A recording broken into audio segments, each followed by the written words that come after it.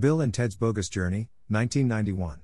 Clever, imaginative sequel that's not as good or fresh as the original, but still very enjoyable, entertaining, and frequently funny, and way, way better than the god-awful third film that should never have been made.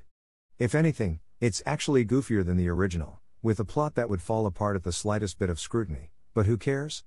It's only slightly above a Saturday morning cartoon in terms of seriousness, and it's so consistently creative and out there weird in terms of where it goes that you'd be really doing yourself a disservice expecting anything to make sense or be grounded in any kind of reality. It's a wacky sci-fi fantasy comedy, for crying out loud. It seems to function within the rules of the insane universe it's created, and, for me, with a film like this, that's all that matters, logic and realism be damned. I don't understand the negative reviews for it, frankly.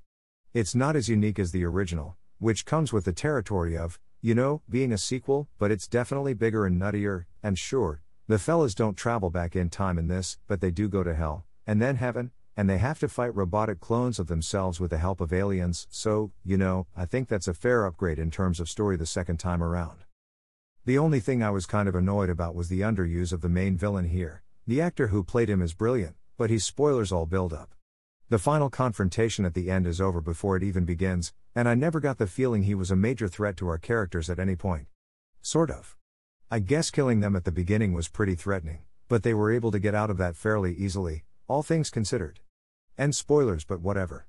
Again, it's a sci-fi comedy, not Shakespeare. I also liked what they did with the character of Death here, turning him into an awkward loser nerd type. Interesting choice, and it works really well. Overall, I really enjoyed this film, way more than I thought I would given all the reviews I'd read about how crappy it was compared to the first. It isn't at all. It's not as charming or original as the first, but it's a fine sequel that more than expands and delivers on the promise of the first, in many creative, unique, and funny ways. And, compared to the third film, it's a masterpiece. Hell, let me review the third film for you real quick as a bonus. Bill and Ted Face the Music is a creatively bankrupt piece of feminist garbage that retcons the second film's entire ending in favor of a boring, moronic, inappropriately female-centric, anti-male story. The main thrust of these films, their heart, soul, and much of their humor, came from the fact that they were male-centric stories told from the perspective of two idiotic yet likable metalhead male youths. They can't be told from any other perspective and still truly be Bill and Ted, which the third proved, and how. Just a lifeless, pandering, uninspired sequel which never, ever should have been made. The second ends things perfectly. Why mess with it, especially by pushing the two leads aside in favor of women? Is it because society has, over millennia, typically leaned masculine and Hollywood knows it can't subvert human nature and create any original, female-centered property that will achieve similar long-term cultural significance, so it has to forcefully inject them as the leads in previously successful male-centered franchises?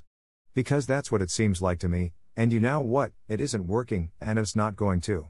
Either craft something original that's specifically designed to revolve around women and hope it's good enough to take the culture by storm / stand the test of time, or get the hell out. Anyway, I guess what I'm ultimately trying to say is, station.